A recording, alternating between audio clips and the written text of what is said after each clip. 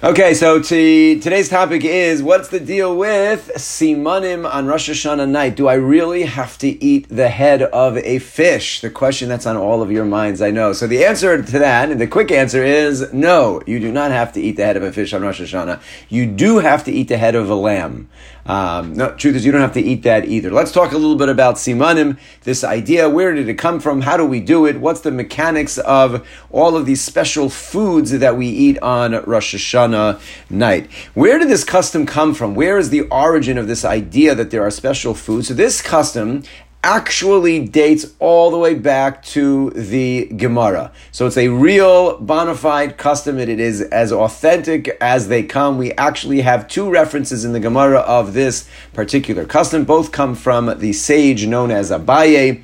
Abaye says once in Maseches Kritzus and once in Maseches Horios, now that we say in the topic of where he's coming off of that simana milsa, that the idea of an omen is substantial, that we do things to signify certain omens that we want good things to happen. Abaye says, since we say in certain contexts that it's a real thing, therefore he says on Rosh Hashanah, a person should be careful to eat, and then he lists 5 particular foods that a person should eat on Rosh Hashanah. It's actually of note in the two sources that we have, one time Abaye says you should just bring to the table, and one time he says you should actually eat it. Our custom certainly has become to eat it as well, but in the actual original source, in one of the two sources, he simply says it should be brought to the table. There's a third source that we have, one of the early Rishonim in the Ran, when he quotes this custom, he says you should hold the item and recite a certain request, the request that we have while we're holding that. And so that really gives that's like sort of in between the two. There's like just putting it on the table, there's eating it, and then there's holding it and making a certain request of the certain things that it is that we want. Now, what are the particular foods? Where and how did that develop? So again, the Gemara actually lists 5 particular foods. Rashi understands that all 5 of the foods symbolize quick growth or something sweet, that it should be an omen that we should grow both individually in our families and as a people, as a nation, and that it should be a sweet year. The Gaonim, when they comment on these particular 5 foods, mention that all of their names of the 5 foods, and the names are Aramaic names, which was the language of the day, the names symbolize good omens, either that we should have merits, that we should increase our assets, or that our numbers should increase, or that our enemies should be cut down, but that the 5 particular foods that are mentioned all have names that symbolize something good, something positive, something meritorious for the Jewish people. The Gaonim then add that once that's the reason, okay, so Abaye happened to have listed 5, but those were the 5 foods that he was familiar with in his area that had names which symbolized something good. But you can certainly add any other food to that particular original list of 5 that has any particular meaning. And for example, the Gaonim were the period of time right after the Gemara was sealed, from around the year 500 to 800 in that general area. They're the first ones to mention the idea of eating the head of a lamb, and that should symbolize shenihi yelerosh, that we should be always leaders, we shouldn't be subordinate to anyone else, or the custom to eat fatty meats, which is based on a pasuk in Sefer Ezra that describes, the Navi described to the Jews of the time of the Rosh Hashanah when they first came back after the first exile, and the Navi tells them, go home and you should eat mashmanim, you should eat fatty foods and drink sweet drinks to celebrate the day. The Tur mentions, the Tur, who was the son of the Rosh, one of the late Rishonim, the Tur writes that really Jews have always been accustomed to add anything that has meaning. It started from Abaye in the Gemara, he gave us 5, but anything that has particular meaning, a food in the language where the Jews happen to have been, you could eat that too, and it should symbolize good things and good omens and blessings for this particular day. For example, in contemporary times, Rav Moshe Heinemann, who is a very prominent Rav in Baltimore, attributed. This custom is attributed to him. I that's where I've seen it. It could be that others have done it as well. He would eat on Rosh Hashanah a lettuce, half a raisin, and celery. What's the significance between eating lettuce and half a raisin and celery? Well, if you say those three things together, lettuce, half a raisin, celery, you end up with lettuce, half a raisin, celery, all from those particular foods. And so he said that's also a good omen on Rosh Hashanah. My brother-in-law would crack open a beer because the language of bira is a term that we find in Tanakh for Yerushalayim, and he would drink a beer and offer a prayer that Yerushalayim should be rebuilt. And the truth is, this is the custom of the Jewish people. We have a list, certainly, of foods that are traditionally eaten, but any food that has a particular meaning can be eaten as well. Which, of course, leads us to, when did the apple and honey come in? That's certainly not mentioned in the Talmud. The Gemara Abaye does not mention an apple and honey. So we do find that in the Tur. The Tur, again, I mentioned a few moments ago, does mention that the Jewish custom was written in the 1500s. There was the custom developed to dip an apple and honey. Some comment that simply they didn't have some of the other foods in different areas of Eastern Europe. But there is a lot of mystical meaning behind the apple. A lot of mystical sources attribute when Yaakov Avinu came into his father Yitzchak to steal the bracha from his brother Esav, and Yitzchak comments that the Reach Hasadeh, he said, this is so odd, I'm expecting my son Esav to come in, but really, of course, it was Yaakov, and he says, there's a scent that I'm picking up on, the scent of the field. And the mystics talk about that phrase, that it was the scent of Gan Eden that came in with Yaakov, and it was the scent of an apple. So there are a lot of other mystical elements of the apple, and honey as well. The gematria of honey, of Divash, is 306, which is the same gematria as Av Harachamim, the merciful Father. So there are a lot of meanings behind the apple and honey as well, that it should, of course, symbolize a sweet new year, but we also have all of those other components as well. When do you eat these foods? When should you eat them? So there are various customs, and they're all totally fine. Some like to, right after they wash and have bread, they will do the Seder. They will take out all of the various different foods and eat them right there. And others, I know in my house, this is what we've become accustomed to. Some will do right away. But most of the foods, Rivki is actually incorporated into the meal, so that there'll be a dish with carrots or with leek soup. And so over the course of the meal, instead of taking a long time as the family has grown and the guest list grows, to go through all of these foods sometimes takes a very long time, and it's late and people are hungry, and when it's Rosh Hashanah, so we incorporate it into the meal, many of the foods. All of that is totally fine. The original source simply was, as the Gemara says, one should either bring to the table or eat these various foods. So over the course of the meal, as long as you eat those foods, you're fulfilling this custom of bringing them and eating them, that there shall signify good things. Additionally, the Gemara seems to say all you need to do is eat it or bring it to the table. But what has the Ran, Rabbeinu Nissim, points out that the idea developed already very long time ago from the early Rishonim to add a tefillah. It's not just a matter of eating or seeing them, but that we should daven for certain things as we eat or see these particular foods, and that indeed the tefillah that we say is far more important than actually eating it. The food that's being brought to the table is to stimulate, to inspire us to want certain things, to ask for certain things, to daven for certain things. But it's not just that there should be an apple on the table, or that we should eat an apple. We should say, Yehi Ratzon, may it be your will that we should have a Shana Tova U'Mesuka. We should have a sweet new year. It should be good, it should be healthy, and all of the things. There are two different customs in terms of the tefillah that develop. One is simply to say, what is it you want? We should have a sweet new year. You'll see many of the Sidurim actually print using Hashem's name. Yehi Ratzon Milfanecha, Hashem Elokai, or Hashem Elokeinu, Elokei Avosai. We actually use Hashem's name as part of the tefillah. There are two different customs. One should just be aware that if you are using Hashem's name, which you can in this tefillah, you're saying Hashem's name. It should be said with significance as part of a tefillah. You need to get everybody's attention. Sometimes it becomes a balagan around the table, trying to get everybody to take the right food at the right time and do what they need to do.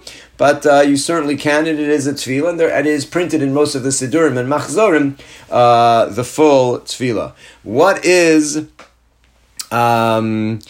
the order of eating and the tefillah? And that really, it brings us into one other major important issue, and that's actually the bracha.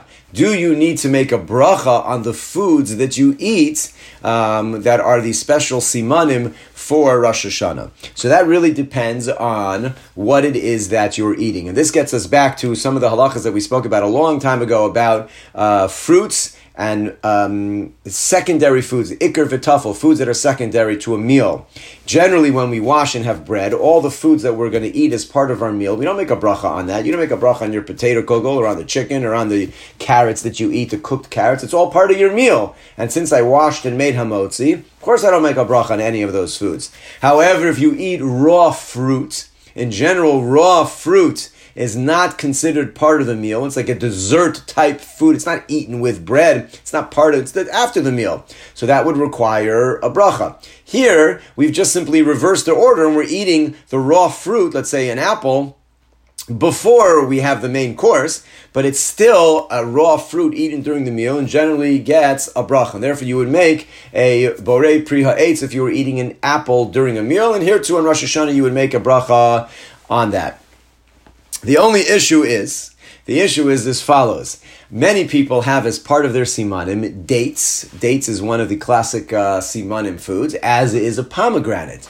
Dates and pomegranate are both unique in that they are of the Shivas Haminim. They are of the 7 species of which the land of Israel is praised. And therefore, if you had a bowl of fruit in front of you that contained an apple and a date, which one would you make the bracha on, the apple or the date? If you wanted both, the halach would be you'd make the apple on the date, because we make a bracha on one of the fruits of the land of Israel before you make a bracha on an apple. Similarly, if you had a pomegranate and an apple, you'd make a bracha on the pomegranate before you'd make a bracha on the apple. So, technically speaking, if you bring all of your fruits to the table, and in front of you you have carrots and gourd and the head of a fish and apple and pomegranate and dates, and now you need to make a bracha on the fruit, the first one you would take would not be the apple. The first one you should take would be the date, then you would take the pomegranate, then you would take the apple. You only make a bracha on one, but it would start with the date before you would make a bracha on anything else. So therefore, there are really 2 solutions to that. One is, if you do want to make a bracha on the apple, because your grandkids sing the song of dip the apple in the honey, and that's what you want to make your bracha on. So you really should not have the dates and pomegranate on the table. If they're not on the table and you only have the apple in front of you, good, so make a bracha on the apple, because that's the only thing on the table. That's not a problem. Or you can make a bracha on the date or the pomegranate. That's fine. You can do that too. You don't have to make the borei pri ha'etz on the apple. And then after having the date, then you can dip your apple in honey all you want to your heart's desire. Is not a problem.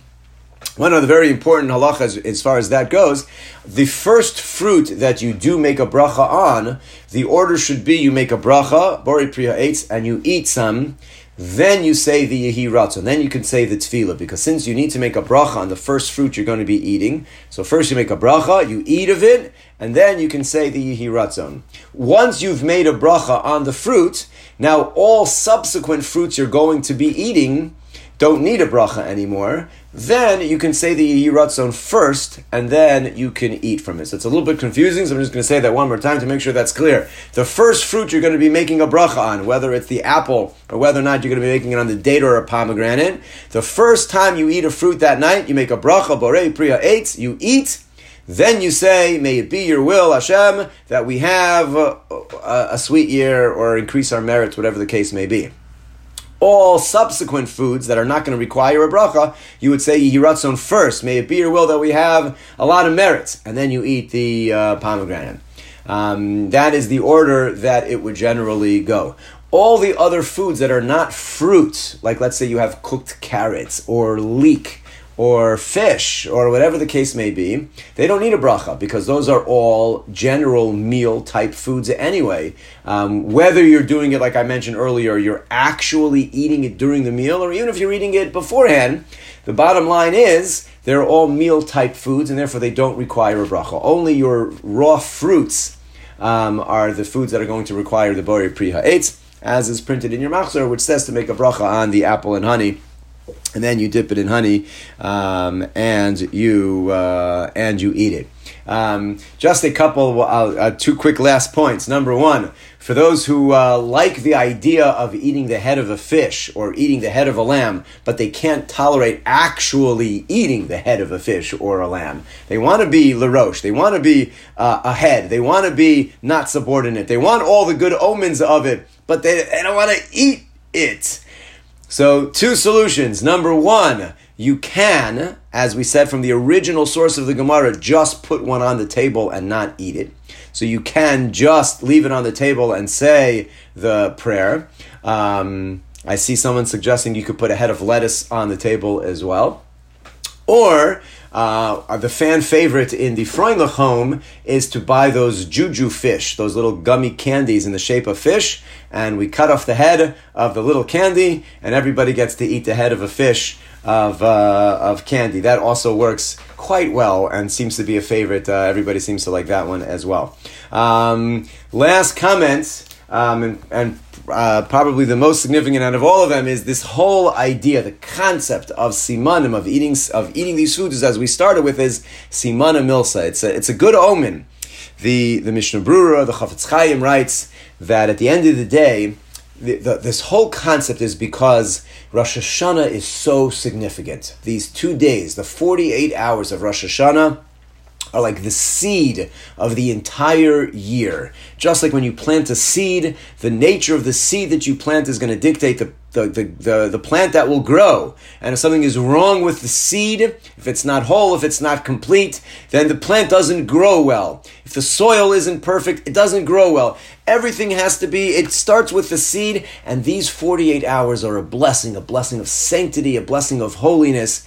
And the simanim are all about reminding us of how significant these 2 days are, and far more important than eating the head of a fish or a carrot or even a pomegranate or apple and honey is that our behavior reflects over these 48 hours the significance of the day. That a person, heaven forbid, should not get angry at their yontif table, should not yell, should not get frustrated, lose a temper. He brings an example. Can you imagine you're trying to get the simanim and a husband sits down and his wife brings out the carrots before the apple and honey and he says, "What's wrong with you? Everybody knows we're supposed to do the apple and honey before the carrot." He said, "You've thrown away the entire purpose. You could eat all the apples and honey you want in the world. You're not going to have a sweet new year getting angry and yelling at somebody, embarrassing somebody at the table."